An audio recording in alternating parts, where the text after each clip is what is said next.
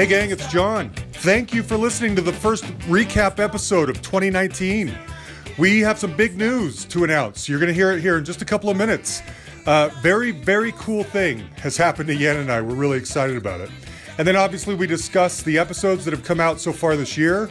Some of those require quite the discussion, so I hope you guys will listen in on that. And then at the end, we're going to answer some listener questions.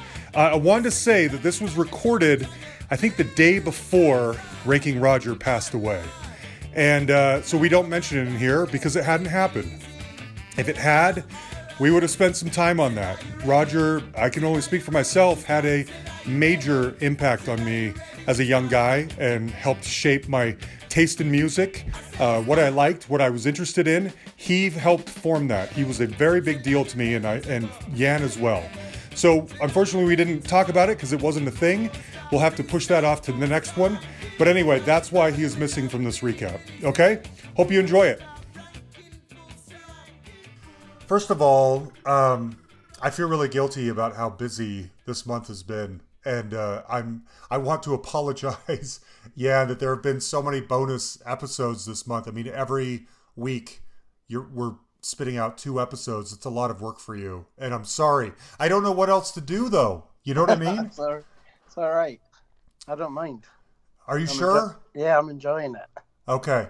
I feel so guilty, and it should slow back down. I don't have as much going on in the pipeline right now, but I don't know what else to do when it's these promotional, the promo mode episodes. The deep dives I figured would happen once a month, but then all these other things crop up, and I don't know what else to do with them. And so I turn them into bonus content, but then that just leaves more work for you to do. So I'm really sorry. I'm exhausted. I imagine you're exhausted too. No, that's fine with me. Okay. Well, for starters, we have some big news. And yes, we do. yeah. Why don't you tell I'll give the details, but why don't you tell everybody what's happening?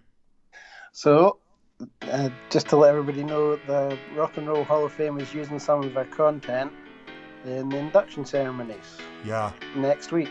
Isn't that wild?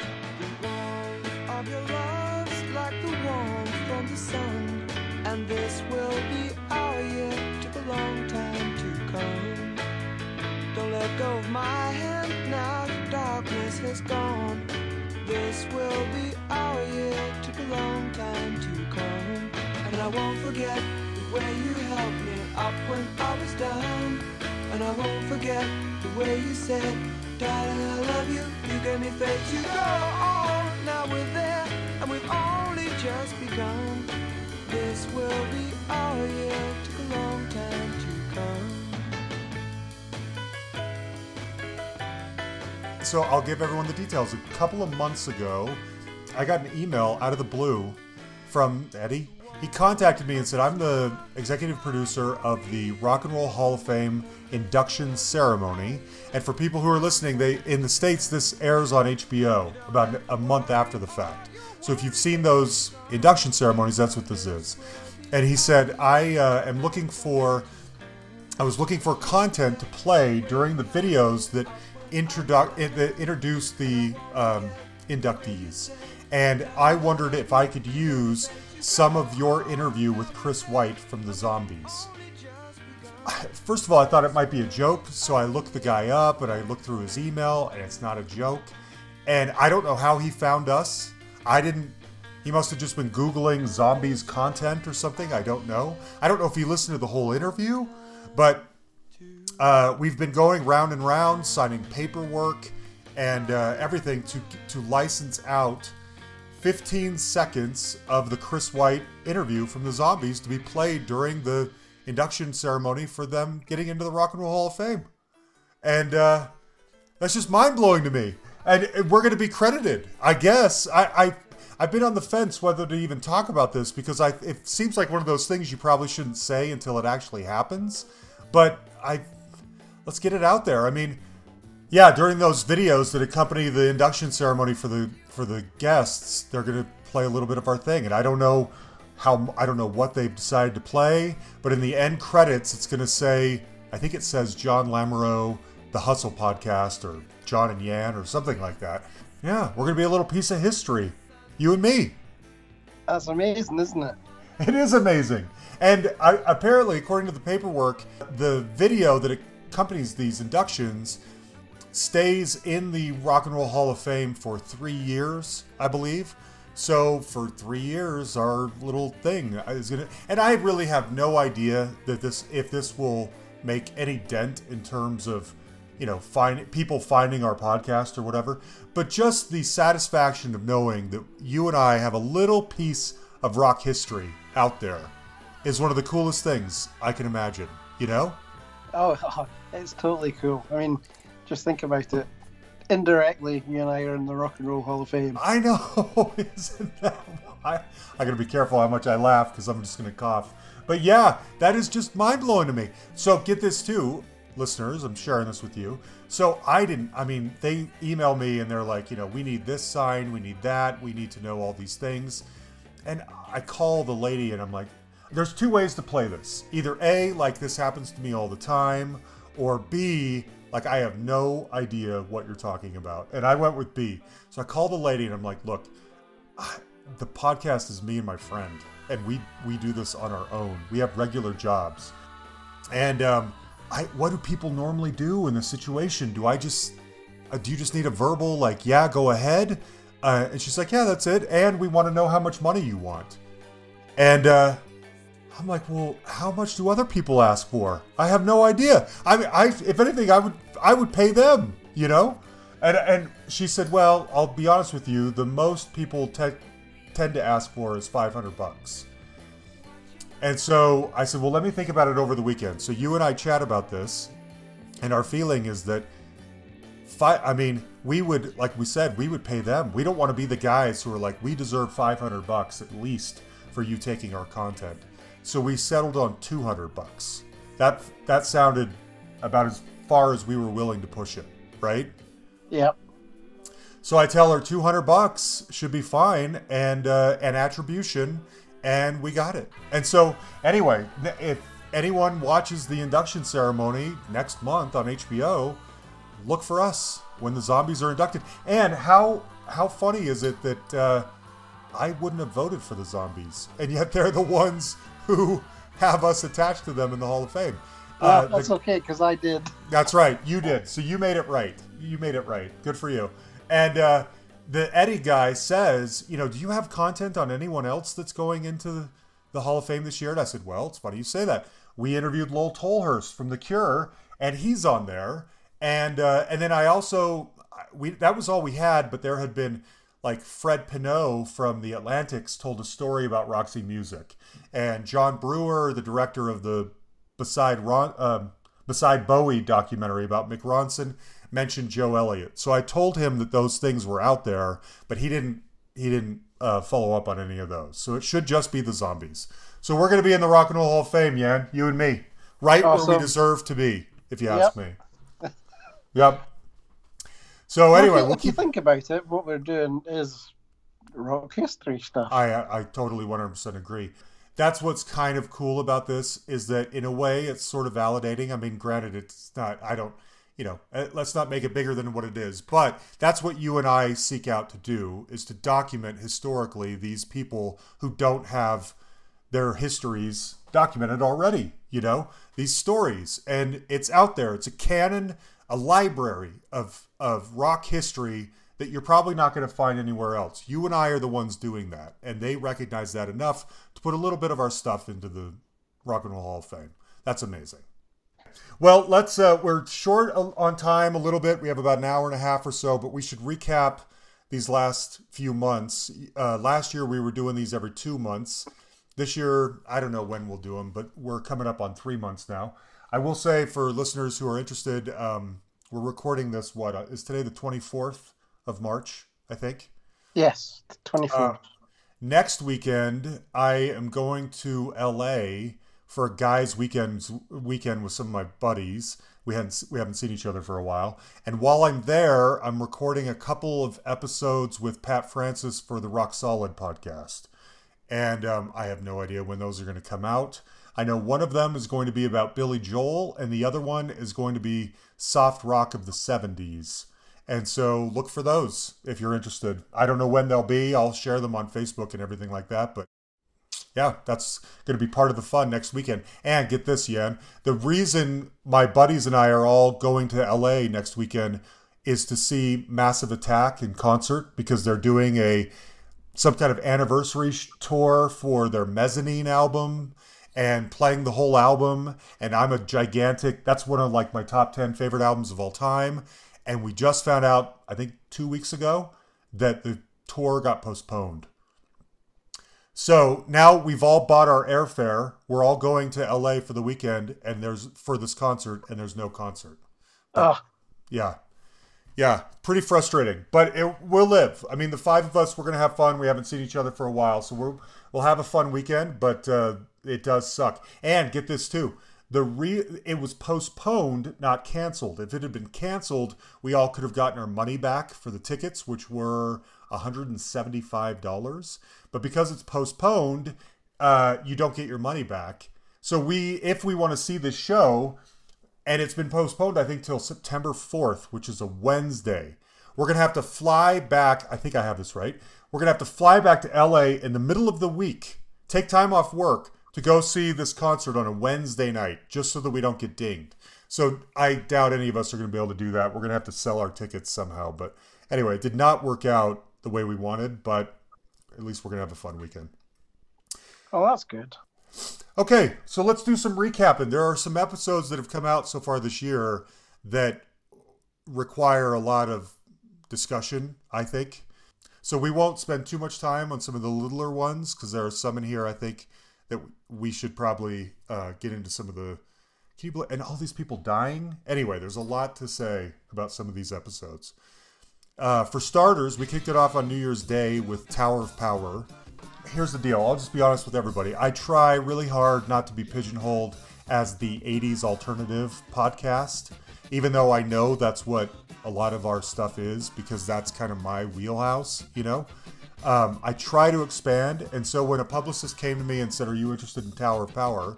who I love, I said, absolutely, and I love stuff like that because it just kind of broadens the scope of what we like to cover here. You know what I mean? Yeah, and they're great. They are so good. I mean, they're legends. They've been around for 50 years almost, doing this thing. And how forthcoming Emilio was talking about the challenges of managing like 9 people to be at one concert and on stage at a certain time, you know, and he's the leader of all of that, and how hard that is. It can't be easy. And I loved how, you know, honest he was about that. I will admit, I understand if you're a regular listener and you love it when we talk about the Human League, and so you don't care as much about Tower of Power. That's fine. Their fans went nuts over it, and they shared it, and all their fans shared it, and so it's actually one of our most successful episodes of the last, 6 months or so, which I would not have guessed, but it really turned out nicely. So that was a good one. Were you a fan already, or did you kind of know them? Or did you already know them, or did you get turned on with the episode? No, I'd heard some of their stuff before, but really, with the episode, that's what turned me on to them. Yeah. And it's fantastic. It is. And I will say this again, they put out an album last year, I believe it was called Soul Side of Town, that is great. And a band like that that's still going and putting out their best albums, absolutely worth your time. Okay, after Tower of Power, we did Liberty DeVito. That was a Paul Underwood production, and he nailed it. I was really proud. I don't know if you probably don't listen to the ones you don't produce, right, Ian? I tried to catch them. Yeah. Just lately, I'm so busy. It's just nuts. Of course, I understand. So the deal with Paul is that Paul had, as I've mentioned, he offered to step in and fill in, or he wants to kind of, be involved, and I love his production work, but his schedule is such that it's probably best if he covers about one episode a month. And the first two were Keith Scott and Liberty, who's he's gigantic fan of. But in general, because he has a month to work on these things, I send him some of the ones that are sort of big and bulky and unruly and need some serious editing. And so we'll get into more of that later, but that's where Brent Bourgeois and Duncan Sheik come in. But Liberty DeVito was a great interview. I was so proud of that one. And a lot of people had been requesting Liberty for years, and I'm always just saying, go watch Hired Gun. Everything you want to know is in the documentary. I don't know what I could add to that. And so in going into Talking with Liberty, I thought, rather than focusing on what's in that movie, maybe we focus on the music. Maybe I don't know if he gets asked very often, like, what did you contribute to this song or that song, or, how did you feel about this album or that? So I tried to make it about that. And I feel like it went over really well. Yeah, it worked really well. I was really proud of that one. He did not share it, and which was a big heartbreaker for Paul and I, because we had high hopes that this one was just going to explode. And other than getting picked up on a couple of Billy Joel fan sites or whatever, Liberty did not share it. So anyway, I don't know. I love that one. It's finding its audience, but it could have been so much more. Let's see, Verve Pipe. So that was so good. Wasn't it good? Do you remember? Okay, so I'll be honest. I don't know that if I didn't have a personal connection with them through, as I mentioned in the interview, I went on my Mormon mission to Michigan in the early 90s, and that's when they were just starting out. And I'm not allowed to listen to secular music on my mission, but I hear from people a lot that, oh, you like music. Well, the Verve Pipe are huge, and they're going to get big, and just you wait, and keep an eye out on the Verve Pipe when you get home and can listen to music again. So I do, and it takes a while, but they eventually get big, and then they completely disappear.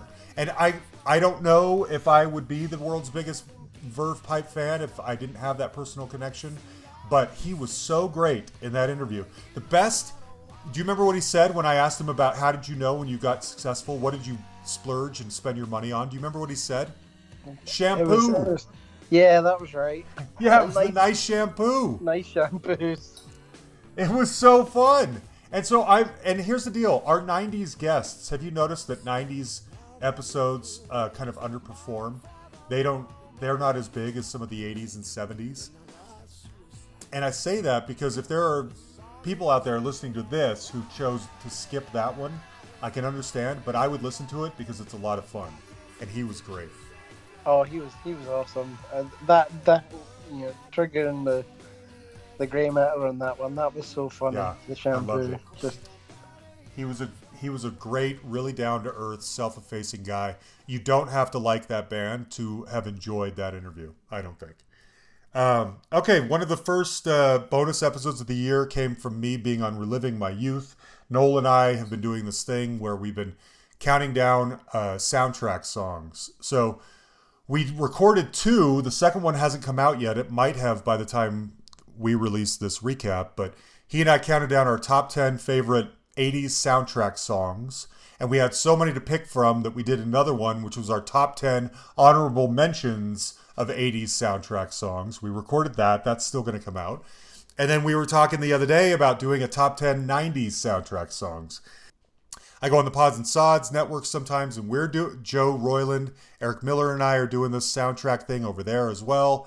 It's so fun because I've been obsessed with this topic for years, and I get to just dump all my soundtrack knowledge and fundum on all of you poor listeners. So thanks for indulging me in that.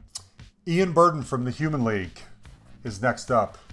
That was another one of our biggest episodes lately. Did you notice that? Yeah. I keep I go in and take a look and see what we're doing every so often, and it's done pretty well. Yeah. I was so glad that we got to get a member of Human League on our show, because I've been trying to get Phil Oakey or one of the girls. I'd really love to have one of the girls on the show forever, and it's never worked out.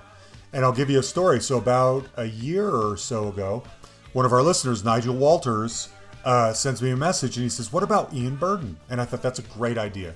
So I send Ian a friend request on Facebook, and he accepts it. And so I send him a message, hey, Ian, thanks for the ad. We'd love to have you on our show. Nothing. I never hear from him again. And then randomly, I thought, well, what the heck? Like almost a year later, I sent him another message. Hey, I don't know if you ever saw my first one, but we'd still love to have you. And he replied right away, I would love to do this, happy to do it. And he came on, and he was great. He was a little reserved. It's not like major fireworks. But my feeling is that if you love that band, you're learning a lot that you would not learn otherwise, you know? Yeah. And he agreed to come back on and do the deep dive. He and I, we've just had trouble scheduling it, but that might be our April episode, is he and I talking about Dare. So okay, that'd be cool, because if you love 80s, early 80s music, they were fantastic. I agree. And actually getting Ian rather than Phil is probably a good thing, because Phil probably gets most of the media. That's my thinking on some of this stuff. Because here's my feeling, is that people like Phil, who are still in the band, they're still kind of promoting. You know what I mean? They're not, those guys are not as, the frontmen especially, are not always as introspective as some of the other people are, you know? Because they're forced to sort of continue to keep the ball rolling and sound like it's all going well and it's all perfect and we have these upcoming shows. And that's why I sometimes seek out the other people, because their defenses are not up. They might be more likely to be open and honest about something and tell it to you in an authentic way. Whereas Phil Oakey, as great as he is, he may not have that luxury or go there. You know what I mean? Sure.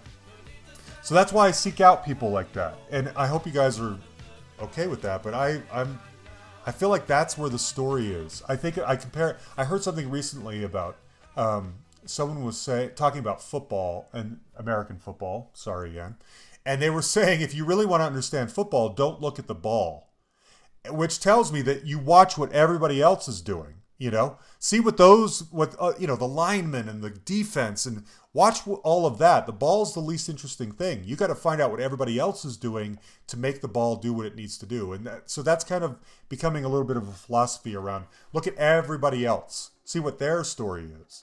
So after that, we did our first deep dive, which was Matthew Seligman talking about Thomas Dolby's Flat Earth. And it worked out really well. Didn't you think? Oh, it went so well. And I really like having Matthew on. He's good. He is. We're so lucky that these people take our calls. You know what I mean, Yan? Uh-huh. I mean, I can, I'm sort of friends a little bit with Matthew. Next time I'm in the UK, if I were in his neighborhood, I'd say, hey, I'm here. Let's go to the pub. Or so. I mean, that's just mind-blowing to me. This guy, he's been in the Soft Boys and the Thompson Twins, but he likes us. He trusts us. And he's open to coming on and talking about stuff like this. That is just incredible to me.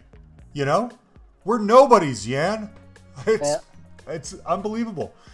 So, not anymore. We're in the Hall of Fame now. That's true. That's true. There's an asterisk there now. Yeah, we're less nobodies than we were before. I love the way you say that. Just keep saying that. We're in the Hall of Fame now. I cannot believe that. So what was cool about that is that he shared it, and when he did, he tagged, because he's still friendly with Thomas Dolby, and he tagged Thomas on his Facebook post, and maybe on Twitter too. I don't remember that one for sure. But it was a total... What was that? And Thomas shared it, and it blew up. It did. It got huge. In fact, this ties into one of the questions Andy Shaw asked later on, but it's one of our biggest episodes ever. And Thomas didn't know this. I mean, it was a pleasant surprise, and thankfully those two are still friends. So when he saw that it was out there, he was like, my old friend Matthew did this thing, and how wonderful, we love him, and here it is, everybody. And he addressed in real time some of the things Matthew and I talked about. That was just, can you believe, I mean, Thomas Dolby is sitting there listening to our podcast, Yan. That's cool. Isn't that cool? Oh, yeah. It's amazing. Anyway, so thanks to Thomas Dolby for making that be as big as it was. Next up was Don Dixon, the producer extraordinaire. I had been holding on to that one for a few months, not on purpose, just the timing never came up. I don't know that there were gigantic fireworks in that one.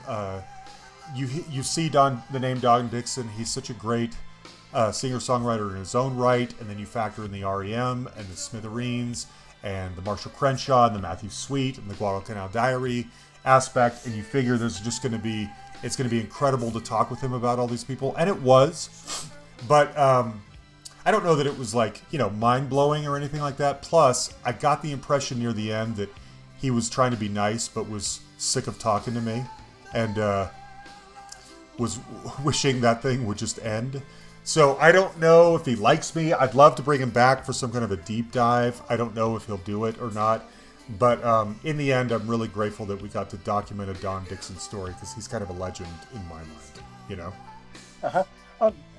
Having somebody that's worked with all those people, that was great. It was. He'd covered that you said... Oh, When a Man Loves a Woman. Yeah. Yeah. That's it. And you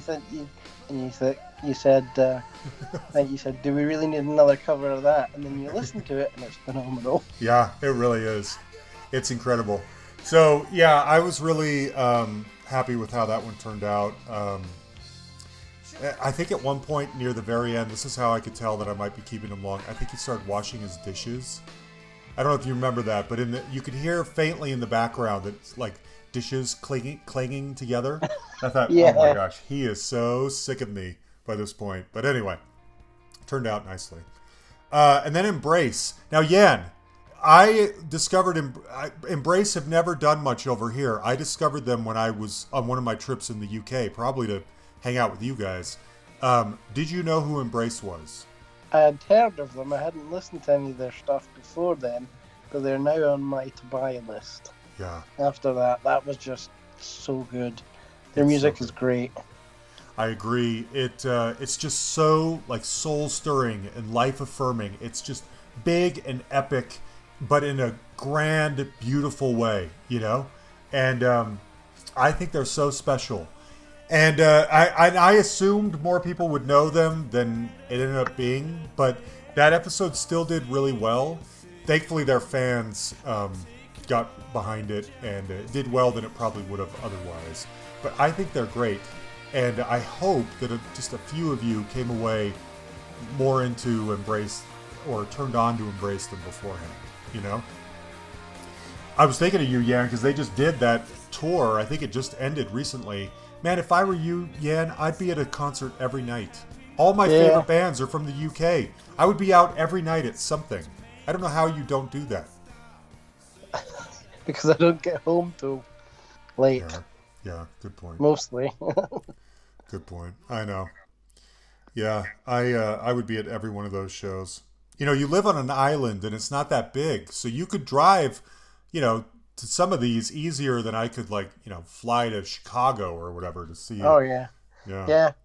Case in point, when I did the AC/DC, I just got in the car after work and drove. Yeah. For that. Yeah, that was great.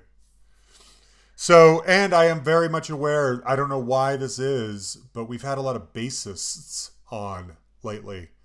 And I've been thinking a lot of... Now I'm super self-conscious. If we have anyone on and they're a bassist, I feel like it's too on the nose. What I wonder, but then I've also thought maybe are bassists is there a personality makeup to playing a bass or being a bass player in a band that makes you more likely to shoot the breeze with nobodies who happen to be in the Rock and Roll Hall of Fame like us? You know what I mean? I wonder. But then, for me, the drum and the bass are the total building block of the song. Yeah. I just wonder if there's something, maybe the bassist feels like the least seen or heard or spotlighted person in the band. And so when they get the opportunity to talk, they really jump at it or something. Yeah. You know what I mean? Yeah. In terms of Embrace the band, I had contacted them probably 2 years before this interview actually happened. And surprisingly, whoever manages their Facebook page, wrote back and said, Danny, who's the lead singer, Danny McNamara, Danny's going on holiday for a month, and when he gets back, I think he'd be happy to do this. And so I followed up, and nothing. And I followed up after that, still nothing. So every 3 to 6 months, I'll try again. Nothing. And then I saw that they were doing this tour, I thought, well, maybe now's the time. And so they finally got back to me and they offered up Steve Firth, who was the bass player, which is totally fine. I just wanted to have a reason to showcase somebody from that band, and it worked out. So Yeah, and that was a great episode. it was. That music is well I worth some agree. bucks. Yes, it's so good. And if you want to know where to start, just ask me. I'll tell you where to go because they are amazing. After that was Duncan Sheik. Again, as I mentioned, 90s artists don't always do as well as some of the others. Did you know who Duncan Sheik was? Yeah, I know I've heard the name, yeah. Okay. That was another Paul Underwood production, so I know that you didn't work on it, but I assume everyone knows at least Barely Breathing, that song, but maybe they don't. I don't know. But that one was really interesting. I had heard, going back to Reliving My Youth, I heard Duncan on there a while ago, and it was a really good interview. And so when that happens, usually I always feel like, well, if there's a good interview out there, I don't need to do one, because I just lose all my enthusiasm to talk to somebody if I feel like the story is already out there. So I fought the urge to reach out to him. And eventually I thought, you know what though? Because of I saw him in concert, I talked to him a little bit back then, and I told a story where I wore the same shirt the next time I saw him in concert in case he would remember me, and he didn't. And I thought, these little personal colors, no one else has those, so maybe I can build off that. And I reached out to him, and he caught right back to me and said, absolutely, I'd be happy to do it. And in the interview, I think it said in there, he was like, oh, I can totally get you Howard Jones. Don't even worry about it. He and I are friends. I'll put in a good word. I'll hook you guys up. Well, that has yet to happen. So I followed up with him shortly after the interview. Thanks, if you really meant it about Howard. I would love to chat with him. Yeah, absolutely. Let me send him your email and we'll be in touch. Never heard from him again. I let him know when the episode came out. Didn't hear from him then. He didn't retweet or like or anything like that. So it's so frustrating when you feel like you've put all this work into this, love letter to these artists, and you know that their fans would just be chomping at the bit to hear this stuff, and they don't know it's there because the person just doesn't. I don't know. Maybe they're not narcissistic enough, or maybe they think it's too cool. Maybe they don't like us. I don't really know, but it's so frustrating. To me, as long as we put it out, somebody's going to find it. I mean, Yeah. Case in point, we talked about it on a previous. Somebody was looking for stuff on PM Dawn, and our stuff was the only thing out there for however long. Yeah. Yeah. Yeah. So stuff like that's going to happen. It's true. It's true. I will say too, as going back to what I mentioned, I sent that one to Paul because it was a lot longer than what ended up coming out. Duncan talked a lot about his Buddhism, which was totally fine with me. I'm fine with people talking about that. I assume our listeners wouldn't want like 20 minutes on that necessarily. So because Paul has more luxury with time, he's able to kind of trim a 20-minute conversation about Buddhism down to a 5-minute conversation about Buddhism without losing it, So that's what I really lean on him for, is sort of some editing in that way. Another thing too was, I will tell one thing that he cut out that I wish he had stayed in there, and I don't know if this will make sense to any of our listeners except maybe our Mormon ones, and who knows how, all 12 of you or whoever. But Duncan told a story in there about the night of his second concert in Salt Lake, having a very crazy, I assume, sort of sexual experience with a couple of young Mormon girls that he was hanging out with that night. And I referred to it as a Mormon orgy, and he was just saying how weird it was. I don't know what that means. He wouldn't elaborate, unfortunately.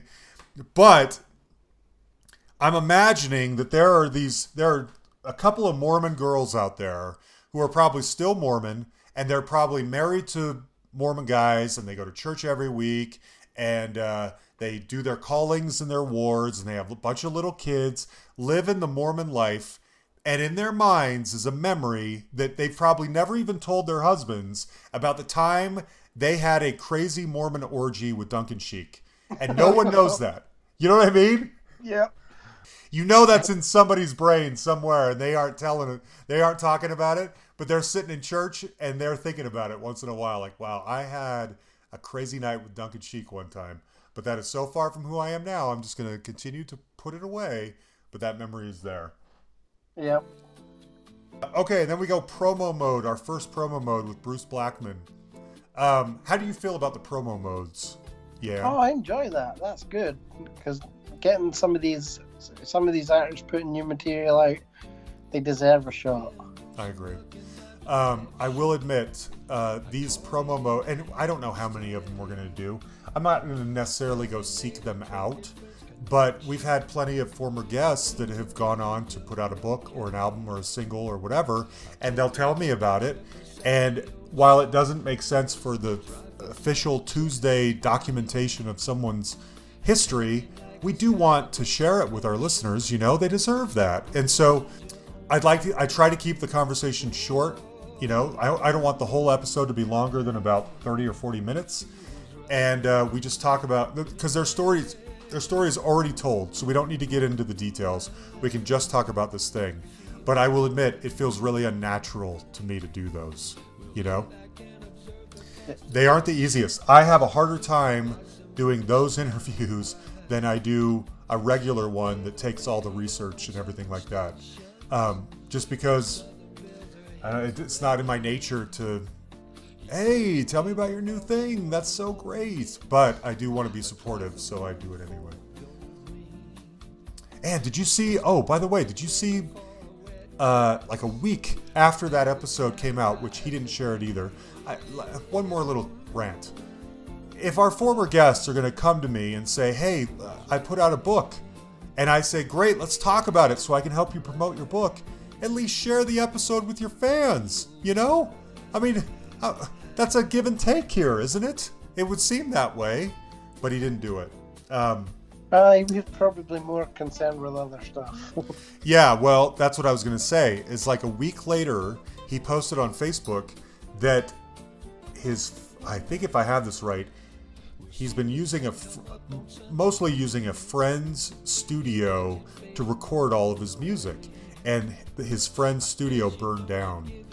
And a lot of Bruce's equipment and instruments and recordings and all this stuff were in his friend's studio. That blows, you know?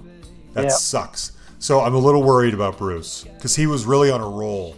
The guy's in his 70s, and he's just continuously working on new music and putting it out and having success and writing books. But I'm a little nervous about what that studio burning down means to his momentum. Yeah, I saw that and you just think, oh, you just think a little bit and think, oh, that's terrible. Yeah. Yeah, I worry about him. Okay, let's talk about Paul Webb from Talk Talk. This is one of the big ones. Did you think it was awkward? Did you think it was difficult to listen to? No, actually, but that might be because of the way I cut it. So you didn't find it to be that uncomfortable or anything like that? No. So I've been pretty upfront here. I get asked all the time. I even got asked today, who's your dream interview? And my number one dream interview has always been Mark Hollis of Talk Talk, because I just want to know why that band went on the journey that it did from their first album to their last. No one's ever done something like that. And Mark, who's now dead, we'll talk more about that in a second, has not done an interview in 20 years or something like that. And I had reached out to Tim Freese-Green, who was their producer and who really worked closely with Mark as they were getting even weirder and weirder. And he turned me down. He said he doesn't like to talk about the past. And I was having a difficult time finding Paul Webb or Lee Harris, the other two guys. Well, when Paul Webb, under the name Rustin Man, was releasing this new album, I thought, perfect. This is my chance to get somebody from Talk Talk on the show. Now, the hard part about that is that I don't really want to talk about the Rustin Man album. You know, I'm not really interested in that. But that's the premise under which these interviews happen a lot of the time. And so I thought, well, I'll give it again, going back to the give and take. We'll talk about the new Rustin Man album, and hopefully that'll open him up or warm him up to telling me all about Talk Talk. I even cleared it with the lady from the record label Domino beforehand. I said, look, just so you know, because I got the impression that they don't like talking about the past. Just so you know, I'm going to be asking a lot of Talk Talk questions. I hope that's okay. She said, yeah, that should be fine. So Paul comes on, and I try to butter him up a little bit by talking about Rustin Man for a while. And then I try to transition into Talk Talk. And as soon as I do, it felt as if his defenses go up, and he says, oh, I was just a bass player. Or, oh, that was so in the past. I don't like talking about the past. I don't even think about it.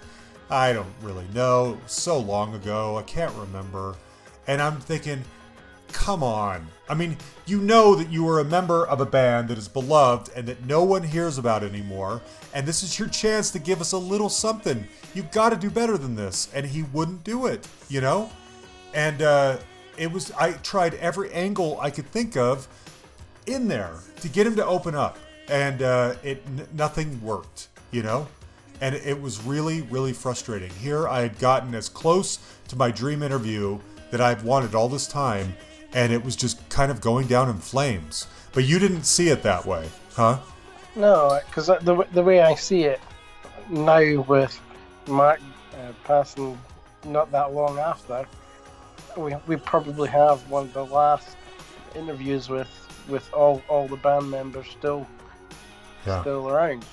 Yeah, I thought that too. And so this comes out on a Tuesday, and I think Mark died on Friday, or something like that.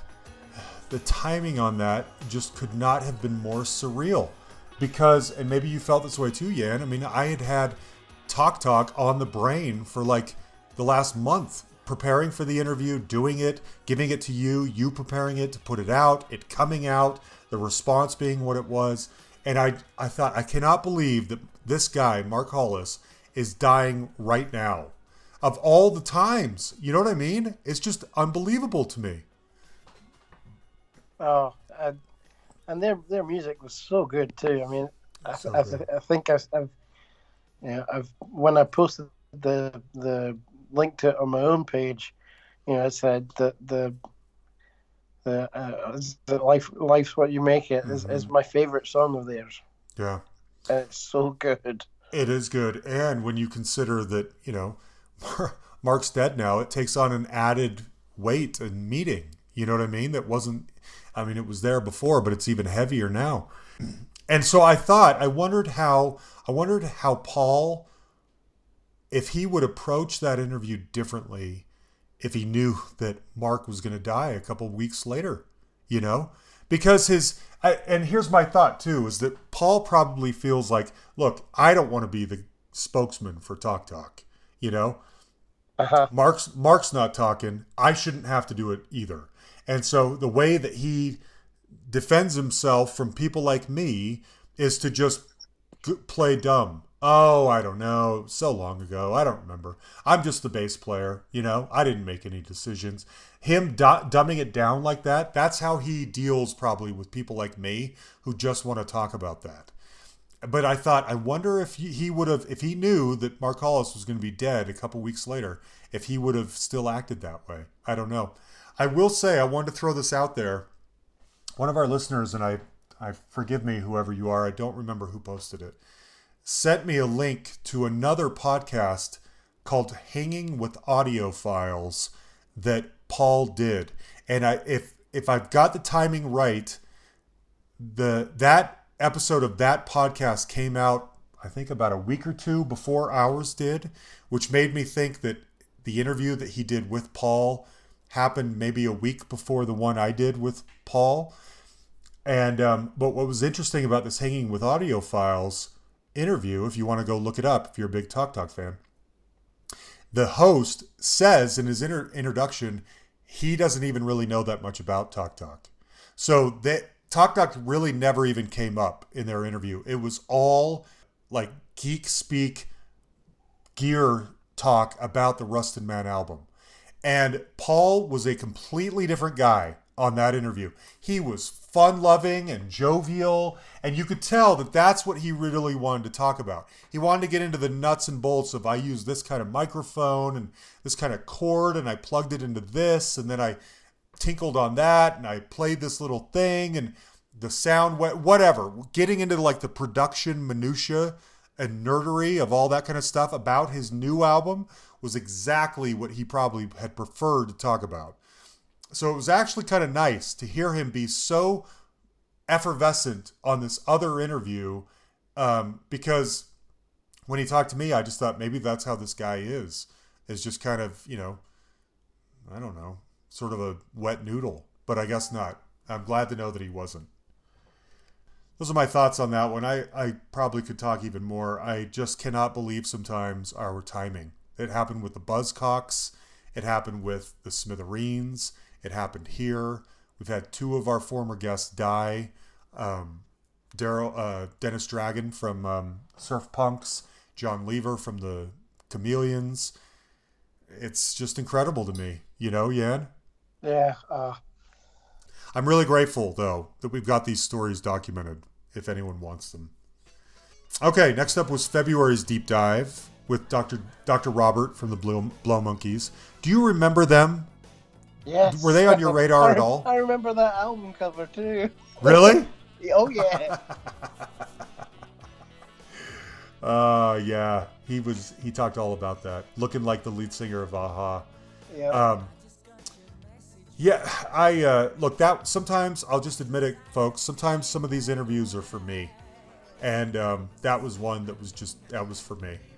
I don't know why it is, but of all the interviews that I've done, and we're up to almost like 250 of these if you count bonuses, the one that makes me just shake my head that I cannot believe happened is that one. Is talking to Dr. Robert the first time around early on.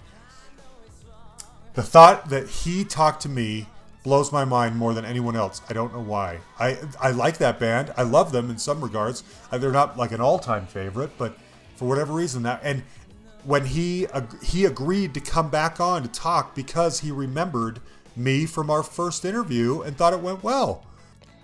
That's a good sign of what we're doing here. It is. Yep. So I understand if people are like, I don't know who the Blow Monkeys are. I don't like them. I don't care. I understand that because the numbers for that one weren't as strong as some of the others. But it was for me. It mattered a lot to me. It's one of my favorites. Again, for that one, great album. Yeah. Worth some of your bucks. I agree. And like I was saying, if all you know from them is Digging Your Scene, that's a great song. But if you dive into some of those other tracks, to me, it's not a sophistopop album. It's a rock album with horns accentuating the sound. There's just a lot more going on there than you probably would think, And I love it. It's one of my favorites ever. Okay, then came Phil Thornalley. Now, Yan, I got to give this one up to you because this is maybe popular is probably the wrong word because it did really well, but there are other episodes in terms of numbers have done better. But in terms of feedback that we got and comments and stuff like that, I don't think another episode we've put out in months has been as positively accepted as that one. Do you know what I mean? Uh-huh. Oh, yeah. And I think it's all you because maybe you could tell us a little bit. How many ums and uhs did you have to cut out of that episode, of that interview, to make it what it was? I lost count. There was a lot. There was a lot. Yeah. That happens a lot. And I know that that's one of the things I like most about what you do when you produce is I know how meticulous you are about cutting out the ums and the uhs and tightening things up. That's why sometimes I'm so proud when I send you something and I'm like, guess what? You don't have to do any of that on this one. I have a feeling you still do it, even though you don't need to, because you can't help yourself. But there are some that are like, nope, don't worry about it. No tightening needed. It's good to go. But that one needed a lot of uhs and ums cut out. So one of the reasons I think it was so well received is because of how great it sounded, and I you deserve the credit for that one. Now, and you know, you're right. I still do it, even even I though had a feeling. Yeah, I do, because I want to make sure it's as good as I can get it. Yeah, I had a feeling. Yeah, that one took a lot of work. However, he was a blast. He was a total so good. blast. So many great stories, so much good music that you would never have guessed the same guy was behind all of that stuff. Torn, The Cure's Pornography, Wax, Robbie Neville, his own stuff with Astral Drive, which is one of the best albums I've heard in months. That one was just so much fun. I heard so many people, a lot of the comments that we got back were like, I enjoyed the hell out of that, or I couldn't stop listening, or I thought I was going to listen to a few minutes and I ended up staying for the whole thing because I couldn't stop it. It was so much fun. That's what I thought about that one. It was great. I loved the story behind Torn. That's awesome. Isn't that amazing? Yeah. Yeah. And it really is kind of like winning the lottery, some of this stuff. You know? Yep. You don't know. You're toiling away, and you co-write this song for this obscure rock group, Edna Swap, that doesn't go anywhere, but the right person hears it, and when it comes time to build a career for this young new chanteuse named Natalie Imbruglia, someone picks your song. They could have picked anything, and they picked your song, and it became a hit, you know? Yeah. Was it Paul? I can't remember if it was Paul, but somebody had made the comment, something about Natalie Imbruglia. No female singer wore bangs better. Ah, that's true. That was Paul. It was Paul. Okay. She's a good-looking lady. Good lady. I've tried to get her on here. That would be great to have more female guests. I think they're underrepresented. You're speaking my language here, Yan. I actually feel really guilty because we haven't had a woman on here for a while. And it's not from a lack of trying. I want people to know. Yeah, we haven't had any for a while, and there's not even many in the pipeline right now. And I feel really, really guilty about that. I used to keep track. Like, we were maybe around 10% of our episodes or 10 to 15% would be females, and I'd always try to get more. But it's been a while. I think Linda Clifford might be our last female guest, and that was close to 6 months ago. And she was fantastic. She was so great. Yeah. And I feel really guilty about this. And so if anyone out there, I want you to know that we try to get women on here as often as possible. And I'm aware that we need to do better at this. So anyway, I've reached out to her a couple of times and never heard back. So Brent Bourgeois, our episode that Paul did last week that just came out, Brent worked with Todd Rundgren, and Todd is Phil's hero. And the Todd Rundgren fans kind of got behind that Phil episode. And when the Brent one came out, someone made a comment on our post saying, you should try and get Todd on here. Well, I've actually tried that before. I get requests for Todd a lot. And my feeling about that is that his fan base is so rabid and passionate that I'm afraid I would just let them down, because it feels like you really have to know your stuff, not just to get past Todd's fans, but Todd himself, because he does not suffer fools. And I've never felt like I was quite up to the task. I was afraid that I wouldn't do very well. But one of our listeners, or listener to those episodes anyway, Carolyn, contacted me and said, look, if you want to talk to Todd, here's the emails for his management team. So I emailed them right away, and I heard back right away, and they said, Todd's swamped right now. He's loaded up with promotional interviews, but maybe later we can do this. I said, that's perfectly fine with me. Well, like the next day, I get a message from Phil. Hey, John, thanks again for the episode. It was great. My mom even listened to it. She's 85 years old. She loved it. If you ever need anyone else for your show, any connections, don't hesitate to ask. I'm happy to put in a good word. Oh, and by the way, I heard you might be talking to Todd Rundgren. And so this Carolyn lady or somebody, word got around already to Phil that I might be talking to Todd, and now Phil is super excited that that might happen. So anyone, isn't that wild? Yep, that's Phil funny. is like envious of us that we might have Todd on the podcast. Yeah, that was so funny to me. So anyway, if I can get this going with Todd, I'm going to turn that one over to a lot of the listeners. I'll post about it on Facebook. I'm going to reach out to Phil, probably Brent Bourgeois. I know our friend Brad Page from the I'm in Love with That Song podcast is a huge fan.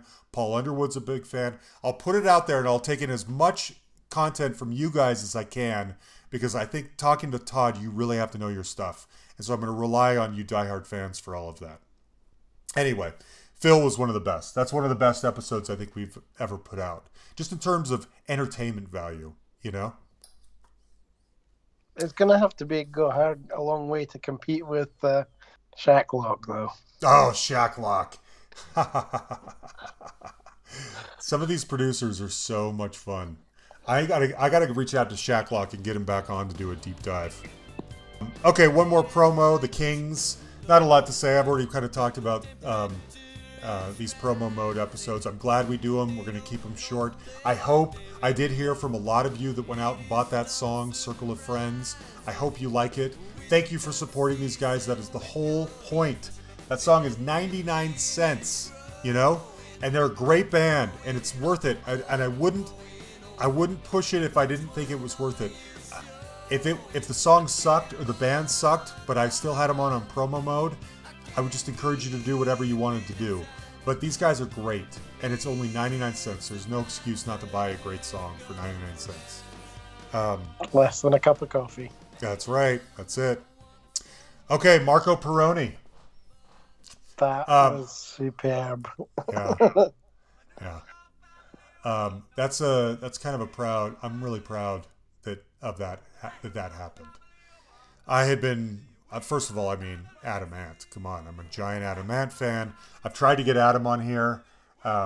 It's never happened. I don't know that it ever will. But Marco, I always thought would have an interesting story anyway, because he's basically Adam's musical collaborator and companion during all those years. And I've always thought, how can I make this happen? And it finally happened. And I was a little nervous that our interview was a little unfocused. He's kind of a rambler, you know? I mean, for a while there, he's in the car. Near the end, he's playing his guitar while we're talking, which is, I cannot believe that the Marco Peroni is playing the guitar while we're talking, and I can hear it. But on the other hand, I worry, like, does this mean he's bored? Like Don Dixon washing dishes, you know? So I was a little nervous that he might not like me. But after it came out, he sent us an email saying, that was great. There were so many things that you didn't ask me. You should bring me back on.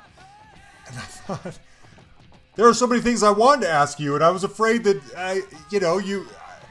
you were a hard person to kind of corral. But it was great. It was totally entertaining. And it didn't bother me at all. But I just thought, let's let Marco be Marco. You know, I don't need to come in with an agenda. Let's just let Marco be him. There's plenty of entertainment value there. And he liked it, and he wants to come back on and do a deep dive with us. Oh, that'd be awesome. Yeah. He was quite a bit of work too, actually. Yeah, I thought it would be. Yeah, there was quite a lot to that, but I thought it turned out really well. I did too. That's another one of the ones I'm really proud of. I hesitated whether to tell this story. I think we have time, so I'm going to tell it real quick. Speaking of Matthew Seligman, so a while ago, maybe almost a year ago. So I was doing some research on how do I get a hold of Marco. He doesn't have a social media presence. There's not a website. I don't know how to find people if that's the case. But I noticed that he and Matthew Seligman worked together with Sinead O'Connor. And so I went back to Matthew and I said, hey, are you in touch at all with Marco Peroni? Do you know how I would get in touch with him?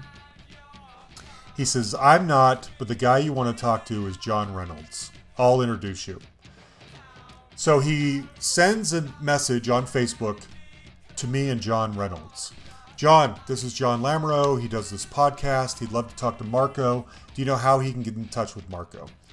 And I reply right away, hey, John, I'd love to talk to Marco if that's okay with you. I assume I was in the car. My wife was driving and I'm in the passenger seat. And I assume that this John Reynolds guy is also a musician. And it felt a little rude to go through one musician to get to another without at least extending an olive branch that, hey, maybe we'll talk to you sometime too, John Reynolds, whose name is not ringing a bell in that moment. So I say, yeah, I'd love to talk to Marco, and hey, maybe even talk to you sometime, John. A few minutes later, I start thinking, I better look up who John Reynolds is before I go down this road. I don't even know who he is or if I want to talk to him. I look him up, and I notice that all of his credits are with Sinead O'Connor. And I know that Sinead O'Connor is a very touchy subject these days. Have you seen any of these videos or heard any of the news that relates to Sinead right now, Yan? I haven't for a while. Okay. She's battling mental illness and depression pretty badly. And I don't know where she is right now, but for a couple of years, she was living in this like New Jersey motel and posting some videos. It's really, really sad what has come of her. And so I reply, and I don't remember the exact words, but after I see this, I say, John, I'd love to talk to you about I'm summarizing because I don't remember the exact wording, but it was basically, John, I'd love to talk to you about your career.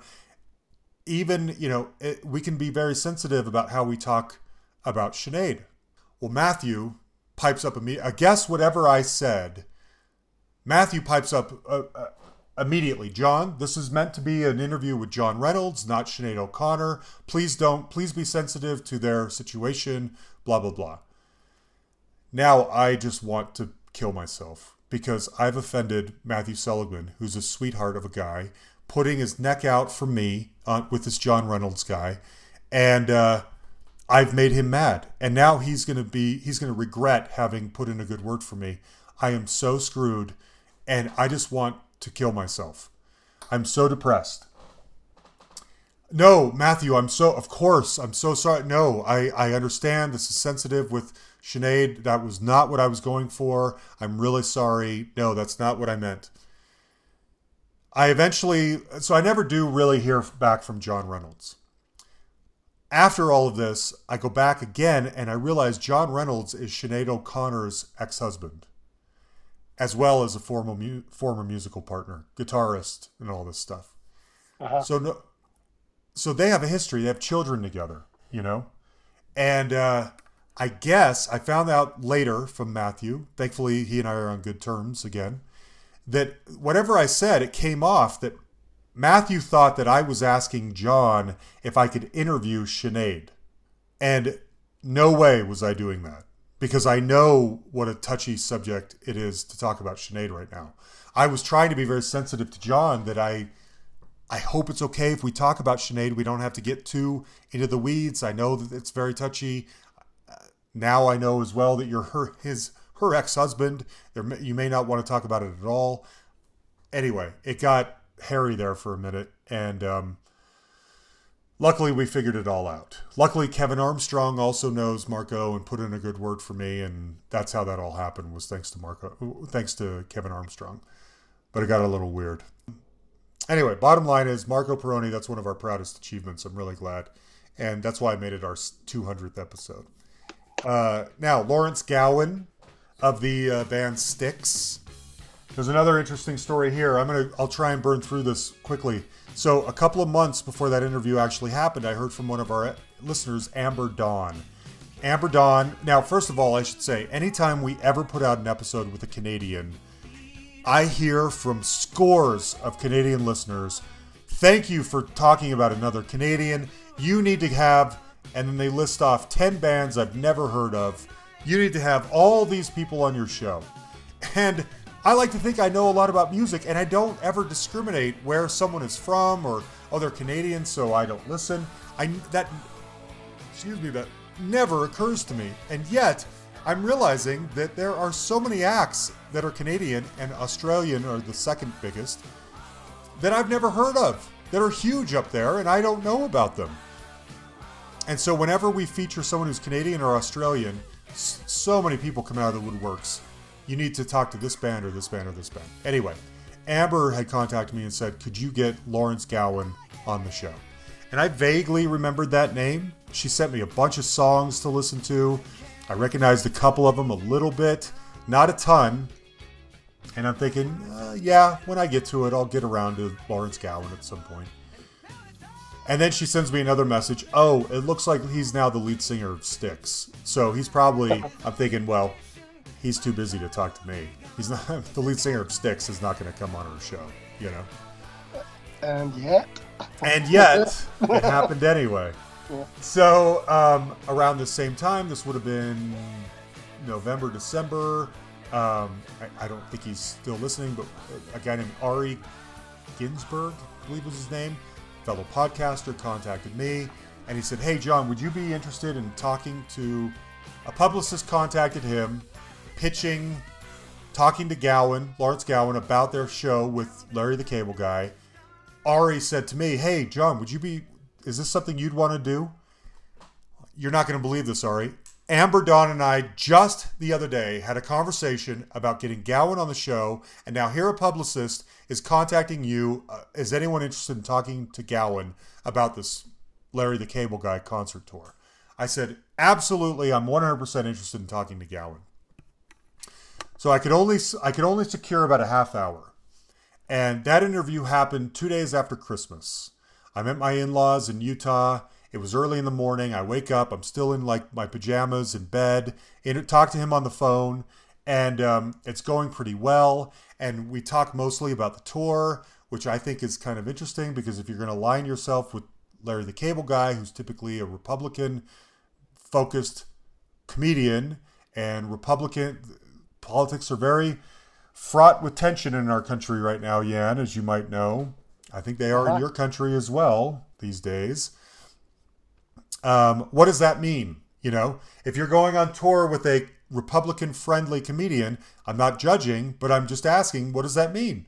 Are you sending a message to everybody that we're therefore big Trump supporters or whatever, you know? Maybe there's no message at all, but I think it's a natural thing to ask.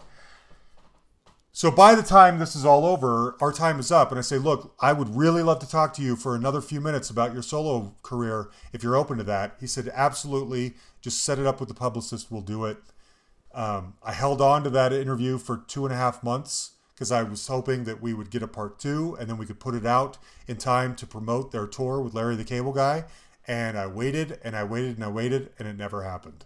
And his publicist finally said, yeah, it's not going to happen. So apologies to all the Canadians who, especially Amber, who were hoping that I would get more into his solo career. I was hoping that too. And I listened to all of it to get ready, and it didn't work out. So hopefully we can do it another time. And you talk about aligning with Larry the Cable Guy, who is hilarious, by the way. Mm-hmm. Mm-hmm. But you take your bucks where you can get them, I guess. Very good point. Very good point. Yeah, I don't... a career's a career, and you got to make your money somehow. It is. And I agree. And I'm not... for any Republicans who are listening, this is not a slam against Republicans. I am not a fan of our president. I will be honest. He's horrible to me, but he's not horrible because he's a Republican. So, I don't mind or anything. I just was curious. I just want to establish that for anyone who's wondering. So hopefully someday down the line, we can get Larry to come back on and focus more on his solo career, but I tried to make it happen this time. You're a Styx fan, aren't you? I like some of their stuff, yeah. Yeah. Speaking of Styx, I've tried to get Dennis DeYoung on here too, and I got turned down for that, unfortunately too. Yeah, that might not be a surprise. Yeah. He's still really busy. He is a real raconteur. He used to have his own podcast, and it was just him telling funny stories. He was great at it. He's a really funny, affable guy. But I guess his people just said he was too busy and they didn't want to bug him by asking, and I understood. Sure. That was about a year ago, so I might try again. Yeah, I could see where he'd be quite busy. Yeah, absolutely. Okay, then Michael Beinhorn producer.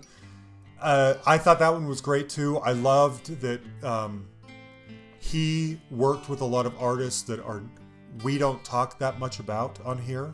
Like, I'm not a fan of Marilyn. In fact, I have real serious issues with Marilyn Manson. But I'm happy to discuss the guy who worked with him and Hole and Soundgarden and Chili Peppers and all those kinds of bands. So I was really glad that we got him on the show. It wasn't full of fireworks or anything like that. It wasn't sexy. But just the Chili Pepper information and hearing his thoughts on Chris Cornell was worth all of it, if you ask me. Didn't you think? Oh, I thought, yeah. I mean, to me, it's great getting a producer on here on a somewhat regular basis, because it's, you know, they'll have interesting experiences working with some bands. They'll have interesting stories, good experiences, some bad experiences, maybe sometimes. Yeah. And it's all good Yeah. to document. He was pretty reserved with a lot of his thoughts and comments, but that's okay. I mean, he was still a great guy, and we got to showcase a lot of music. I will say, I'm going to keep it a secret who it is, but I am working on another legendary producer has agreed to come on. The interview has not happened yet. I'm waiting for him to confirm. If it happens, it will likely be our 4th birthday guest, because that's coming up the first Tuesday of May. So let's talk about Brad Sundberg and Michael Jackson. This is really the one that requires the most commentary. It's tough. Are you up on this? Yeah. Do you have an opinion or thoughts about what's the stuff that's happening in relation to Michael Jackson right now? I've not seen the documentary, and I'm not going to bother. Okay. But I've heard about it. I wasn't.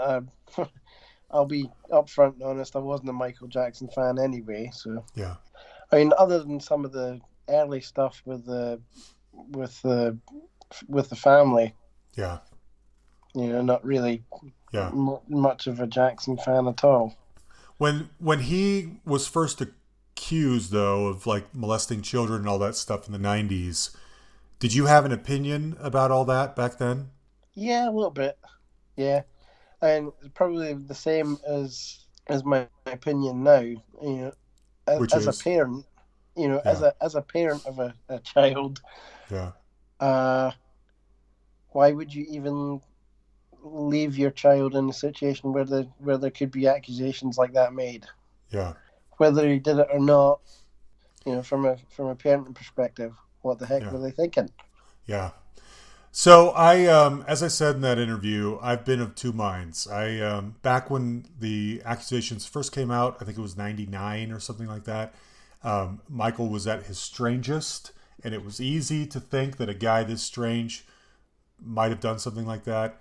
I will admit, I still hold to this idea that the Michael Jackson that I think of is not a sexual predator like this, or a groomer, or a monster. But when I watched Leaving Neverland, I did not get the impression that anyone was lying. So I came away from that thinking, yeah, this probably did happen. But then I talked to Brad, and Brad is sure that it didn't. And character witnesses, maybe that's the wrong thing, but I look toward character witnesses to... There's so many people like Spike Lee or Quincy Jones or whatever, Oprah too, until the Leaving Neverland documentary, who always kind of came to defend Michael. And so I always listened to them. I figured they would know, and no like Cosby avalanche of accusations have ever really come out. I should say, I'm like you. I was a giant Michael fan until Thriller. But I was off the bandwagon by Bad, and I've never gone back on. I don't mean to sound crass to the who these crimes were perpetuated against. I don't really care, like if he did it or not. It doesn't matter to me, because if he did or not, it doesn't. My fandom or anything is not hanging by a thread here. Doesn't matter to me if he did or not, because I don't spend a lot of time thinking about Michael Jackson. But I came away from that documentary thinking that he probably did do it. And then I talked to Brad, and it sounds like maybe he didn't. And I'm not sure what to believe, and I'll probably stay that way. I don't know for sure. From the first go around, way back when, I don't know how they got hold of it, and it's gone now. I don't think you'd be able to see it now, but somehow one of the online gossip sites had gotten hold of a leak of information from the sheriff's department, and it was pretty gruesome. But Yeah, yeah, um, yeah. Well, the documentary but was pretty gruesome. The thing, and that's one of the things that kind of sold me that he probably did do it, is because the two guys they interviewed said detailed the same things that Michael was supposedly into sexually. Unless they planned that ahead of time, how else would they know? I wanted to say one thing, and I don't know exactly what this even means. That episode blew up as well. Thankfully, mostly to Brad, and he shared it. He has a lot of diehard fans. I had no idea. There is a huge MJ truther culture out there that are pushing back, trying to like clear the good name of Michael Jackson, And I didn't realize that was happening. And so this interview was like catnip for them because Brad defending Michael is just what they wanted. And there were, I don't know if you probably saw the Facebook stuff, but maybe not the Twitter stuff. The Facebook stuff was pretty okay. We had some people arguing, he did it, he didn't do it on Facebook. On Twitter, it got much uglier. But that thing just kept getting retweeted and retweeted and retweeted. And but what I thought was really interesting is that almost none of our normal, regular listeners have commented about that episode. We have thankfully several hundred listeners that listen to every episode we put out. And there are probably 20 to 40 who are especially, who comment a lot. They're always checking in. This was great. This wasn't great. Why didn't you ask him this or that? And, or we'll get emails, I thought this was good or I didn't or whatever. I haven't heard from hardly any of those people. And I don't know what that means. I don't know if they're just not interested in Michael Jackson, so they didn't listen. I don't know if this subject is too touchy and they're afraid to say yay or nay. I don't know. This is one thing that does really worry me, is that I've given the impression that I'm sure that he's innocent and that they are sure that he's guilty. And so they are either offended that I think that, which I don't, or they just don't want to argue with me about it. Mm-hmm. Well, here's my take. Yeah. You know what? Whether he did or didn't, it's not my place to judge. What we do is we put out a documented history of somebody's experience with musicians. I agree. And that's what that was. And I tried to approach that as respectfully as I could. I didn't want to bring Brad on and then make him have to defend Michael and like, well, what about this, Brad? What about that? Now, I will say one thing. He hasn't watched the movie. And I do feel like if you're going to be out there defending Michael, you have to watch that movie. It's not fair that you don't, because you have to know what people are angry with him about right now. And that's like, when those Christian organizations picket against someone like Marilyn Manson or whatever, because you're ruining our young kids' minds. Well, have you ever actually listened? Well, no, I don't have to, though, because I know it's evil. No, you've to be informed, fully informed, you have to do that. You can't just be angry and say, it didn't happen, but then not watch the movie. You have to watch the movie if you're going to be out there defending him. So I just thought, Brad's here and I can voice some of my questions or the things that I'm unsure of, the things that don't add up to me, and hear what he has to say. I was kind of proud of that one. I thought it turned out journalistically. I like when we do journalistic episodes here where I get to be more of like a newsman than just an interviewer. I really like that one a lot. I will tell one more story. The night that the movie premiered on HBO, my wife, Farah, a friend of hers from college named Hector, who is a choreographer, happened to be here in Denver, and they went to dinner. And it was the first time they had seen each other, I think, since college. This guy, Hector, is friends with Wade Robson, who's one of the guys in the documentary making these accusations. Uh-huh. Wade goes around the country, around the world, doing these choreography, like instructional, I don't know, classes on weekends. That's how he makes a living. Wade happened to be in Denver the weekend that happened, that the movie premiered, I should say. And Hector had to leave dinner with Farrah so that he could go back to the hotel to watch the premiere of Leaving Neverland with Wade at the hotel. Isn't that crazy? Uh-huh. And Hector told Farrah, oh, absolutely, Michael did all those things. Now, you know, I think that's a really interesting witness as well, because it's not just Wade out there telling the story and Wade's mom. It's also, you know, Wade's friend who doesn't need to say or do anything, and he wasn't, on a pulpit in front of the world, says to my wife, oh yeah, Michael totally did all those things. Anyway, a little bit of information to, help inform where you might stand on all of this. I could go on and on about Brad, and if you have thoughts or questions, feel free to message us or whatever. But I do want to know why our regular listeners never uttered a peep about that episode. Maybe one or two of you did, and that's it. Curious why. The last one, okay, Brent Bourgeois. I'll just be quick about this. I reached out to Brent when I think episode 8 came out. And he wrote back right away, sure, when would you like to do the interview? And I wrote back, hey, how's next week at this time? And I didn't hear from him. And so I messaged him again. Hey, you said you'd do it. Let's do it. How about this? Nothing. 2 years go by, and I poke him every few months. Hey, Brent, remember me? You said years ago that you would come on my podcast, and I never heard from you again, but we'd still love to have you. How about now? 2 years go by. Brent replies, sure, I'll come on the podcast. When do you want to do it? That's great news, Brent. How about next week at such and such a time? Nothing. I don't hear from him again. Finally, another year and a half goes by, and he finally replies and says, sorry about this. Yes, let's do it.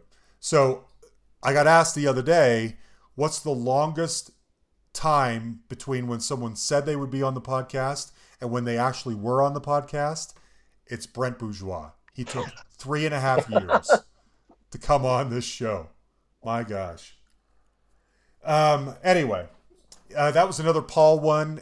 He talked a lot about Christianity, which was great, but we cut it down. And then he talked a long time about his job at Facebook, and we trimmed that down. He and I spoke for 50 minutes one day, and we ran out of time. And I said, Brent, if I could have you for like 10 more minutes just to cap off the rest of this conversation, that'd be great. So we talked the next day, and instead of it being 10 minutes, it was a whole other hour that we talked. Yeah, it was long. So anyway, Paul did a great job of cutting that one down and making it perfect the way that it was. Then lastly, our deep dive with Stu Cook. I haven't even listened to it yet. I haven't had a chance because it just You're came out gonna yesterday. love it. I believe it. Like I said on Facebook, I cannot believe a rock and roll Hall of Famer like Stu Cook takes our calls. Yeah. Oh, and he was interested in coming back again sometime. Yeah. I mean, Stu Cook will come on our show whenever he can. That is crazy. Yeah, he's awesome. He's the best.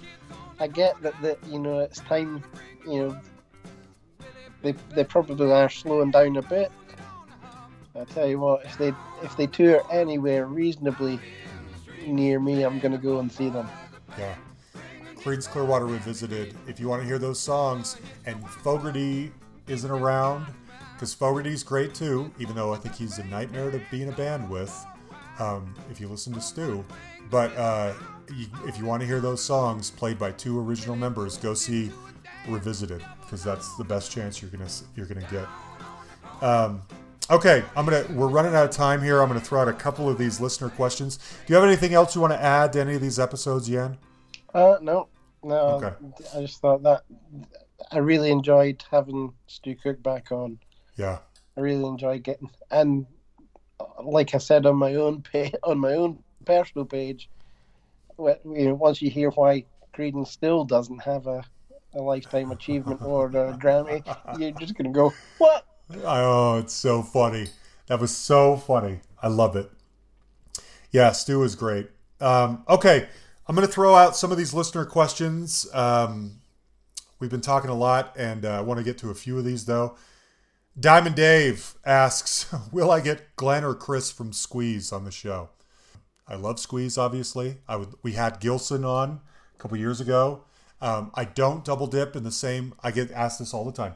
I don't double dip in the same bands very often because I feel like there's so many stories to tell out there. We don't need to get every member of like the Alarm on here or whatever. But I'll make exceptions for the bands that I really like. And of course, Squeeze is one of my favorite bands ever. So what's interesting, Diamond Dave, if you're listening, Diamond Dave and I are going to go see Squeeze here in Denver in concert on the 6th, I think, of September. Um, Oh, yeah, jealous. I know they're coming through here. It's going to be great.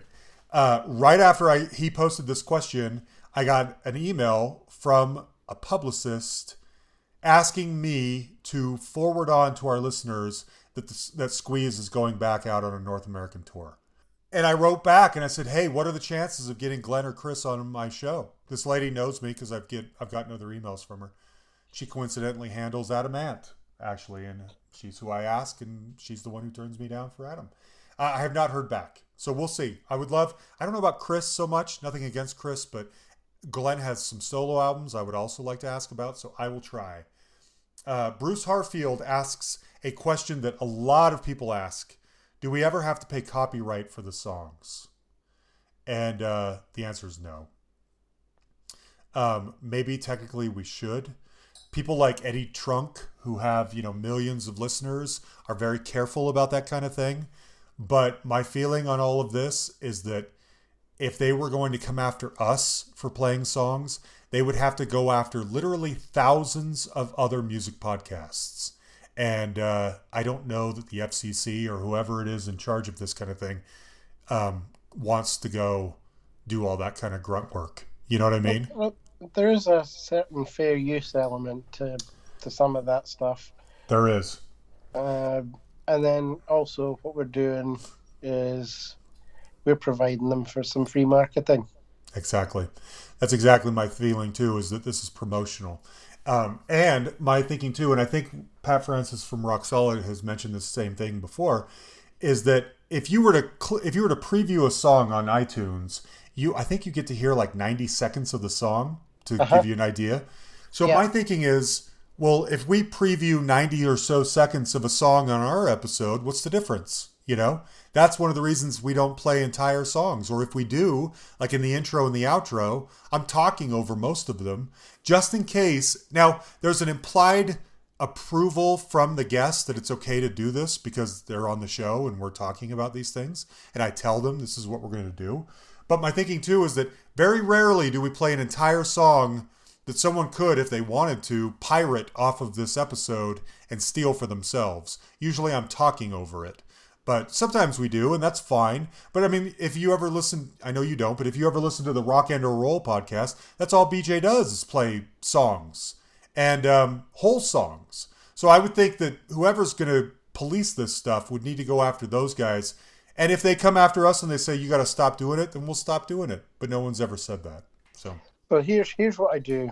I deliberately try and build it in such a way that when I'll spin talking over some of the music up and down.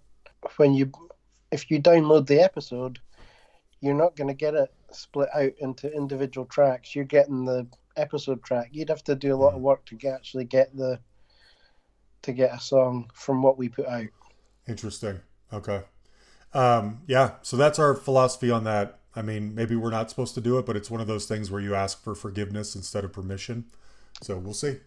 And the hope is that by doing this, for some of these guys that we're putting on the show, we want people to go out that may not have heard their music before or in a while, and hopefully it turns into a few bucks for these Yeah, people. that's exactly it. I mean, if we're trying to help, that's why we play all the clips that we do, is so that there's context, so that if we're talking to a band you don't know that well, and we play 90 seconds of a obscure song that he and I are talking about, hopefully that's enough time for you to be like, I like that. I'm going to go look further into that, whatever you got to do. Um, this question I think is so funny. Andy Shaw, who, as most people know by now, is basically our chief marketing officer, with all the promotion that he does in helping get further the good word of the hustle. We love you, Andy, so much. Andy asks, what are the top 5 episodes? Which I think is really funny, because I would think he might know better than we would at this point, with how into our catalog he is. Now, is he talking top 5 numbers wise, top 5? Ooh, oh my gosh. I didn't even think about that, Yan. I assumed he meant numbers. Oh my gosh. So I went with numbers. Let me tell you numbers wise, because I post this on Facebook once in a while. Our most popular episode by far, more than double our second best, is Mike Lindup from Level 42. And who, by the way, has agreed to come back on and do a deep dive. Our second most popular episode is, do you remember? It would be Robin Clark. Yep, Robin Clark. That's our second biggest episode of all time. Our third, now, this kind of surprised me, is Steve Ferris from Mr. Mister, which was our birthday episode last year. That's not a big surprise. Mr. Mister has been one of the most requested. That one, I guess, thanks to all the Mr. Mister fans and Kiss fans, because he talked about Kiss, that one just keeps growing and growing. So that one's our third by now. Our fourth is Steve Kilby from The Church, which I'm really glad about, because that still goes down as one of my very favorite episodes. In fact, if we were doing our top 5 favorite episodes, that would probably be in my top 5 somewhere. And then fifth, I couldn't believe this until I just double checked, that Thomas Dolby deep dive with Seligman, that's our number 5 biggest episode ever. Can you believe that? That's wild. Yeah. Crazy. And just outside the top 5 next at 6 is Eddie McDonald from The Alarm. So that's the top 5 in terms of numbers. Boy, I didn't think of it in terms of like our top 5 favorites. We might have to table that question for next time. Andy, let us know if that's what you meant, because that's a totally different discussion. We'll have to think about that. Let's see. We're pretty much. I got to go do something else. So I think we're going to cut. The other 2 questions that we have are really good, and I'm going to save them, I think, for next time. One of them, Ken Cole asks, why are the 80s still so inescapable? And I have a whole theory about that, and I'm going to table that one. Sorry, Ken, until next time. And then lastly, I love this question. Michael Bagford asks, what's the most interesting feedback, comment, or blowback we've received from one of our episodes? First of all, I wonder, do you mean from a listener or from the guest? Because our guests, I don't think we've ever gotten negative feedback from a guest. They usually just don't tell us. We have gotten, thankfully, a few. Like, that was the best interview I've ever done. Or Chris Dunn. I think I told you, Chris Dunn from City Boy, which came out on Christmas.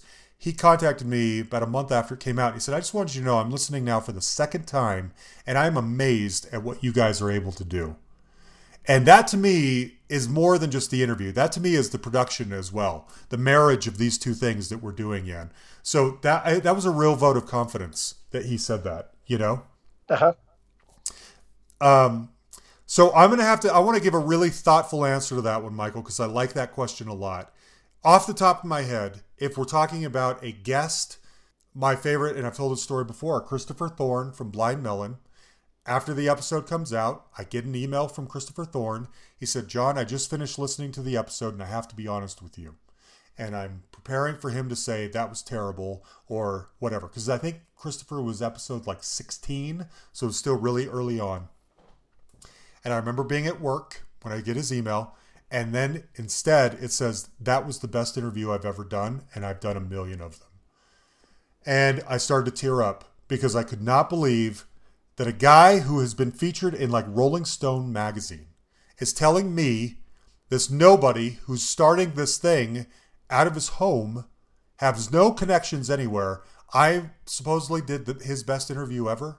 I cannot believe that. So that's, off the top of my head, that's one of them. Secondly, real quick, I'll just say, so one of our, I'm going to withhold the name, one of our listeners who I have grown to really appreciate, because I love when you guys are communicative with us. You give us a lot of feedback. You tell us what you think. You comment, you whatever. I'm so grateful for all of you. This doesn't refer to one of our episodes, but I was on Rock and Roll recently to talk about REM. And the host, BJ, and I, instead of getting into like the history of REM, which we felt like has already been told 1 million times, we decided to approach it as like, does REM still matter? Because you don't hear about them as much anymore, and they're not a band anymore. They were the most important American band of all time for a while there, and now, what is their legacy? So we approached it that way. One of our listeners called us out and was pretty pissed off. They were obviously very big REM fans. Pissed off that we didn't, I don't know, give a better history lesson of the band or didn't tell him what he wanted to hear. And I was pretty bummed about that. And I don't want to make a big thing out of it because I talked to this person a lot and I'm very grateful for him. And I'm not mad. But in the moment, that was disappointing that we didn't give this guy what he wanted. And I was a little rude about it, but my response to anyone who's critical of our podcast, you are more than welcome to go start your own podcast and do it however you want to do it. And all the things that I don't do, that if I talk over someone too much, or our production isn't good enough, or we're late, or I say too much of this or not enough of that, I encourage all of you to go start your own podcasts and make them whatever you want. Be as great as you want to be. I will listen and support you, I promise. That way, you're not relying on me to be perfect for you. Does that make sense? Uh-huh. Anyway. I hope that wasn't too harsh, but that's my feeling about that. I had posted, I normally like to play a song from one of our listeners that is available for purchase. I didn't have one already keyed up in mind, so I threw it out on Facebook.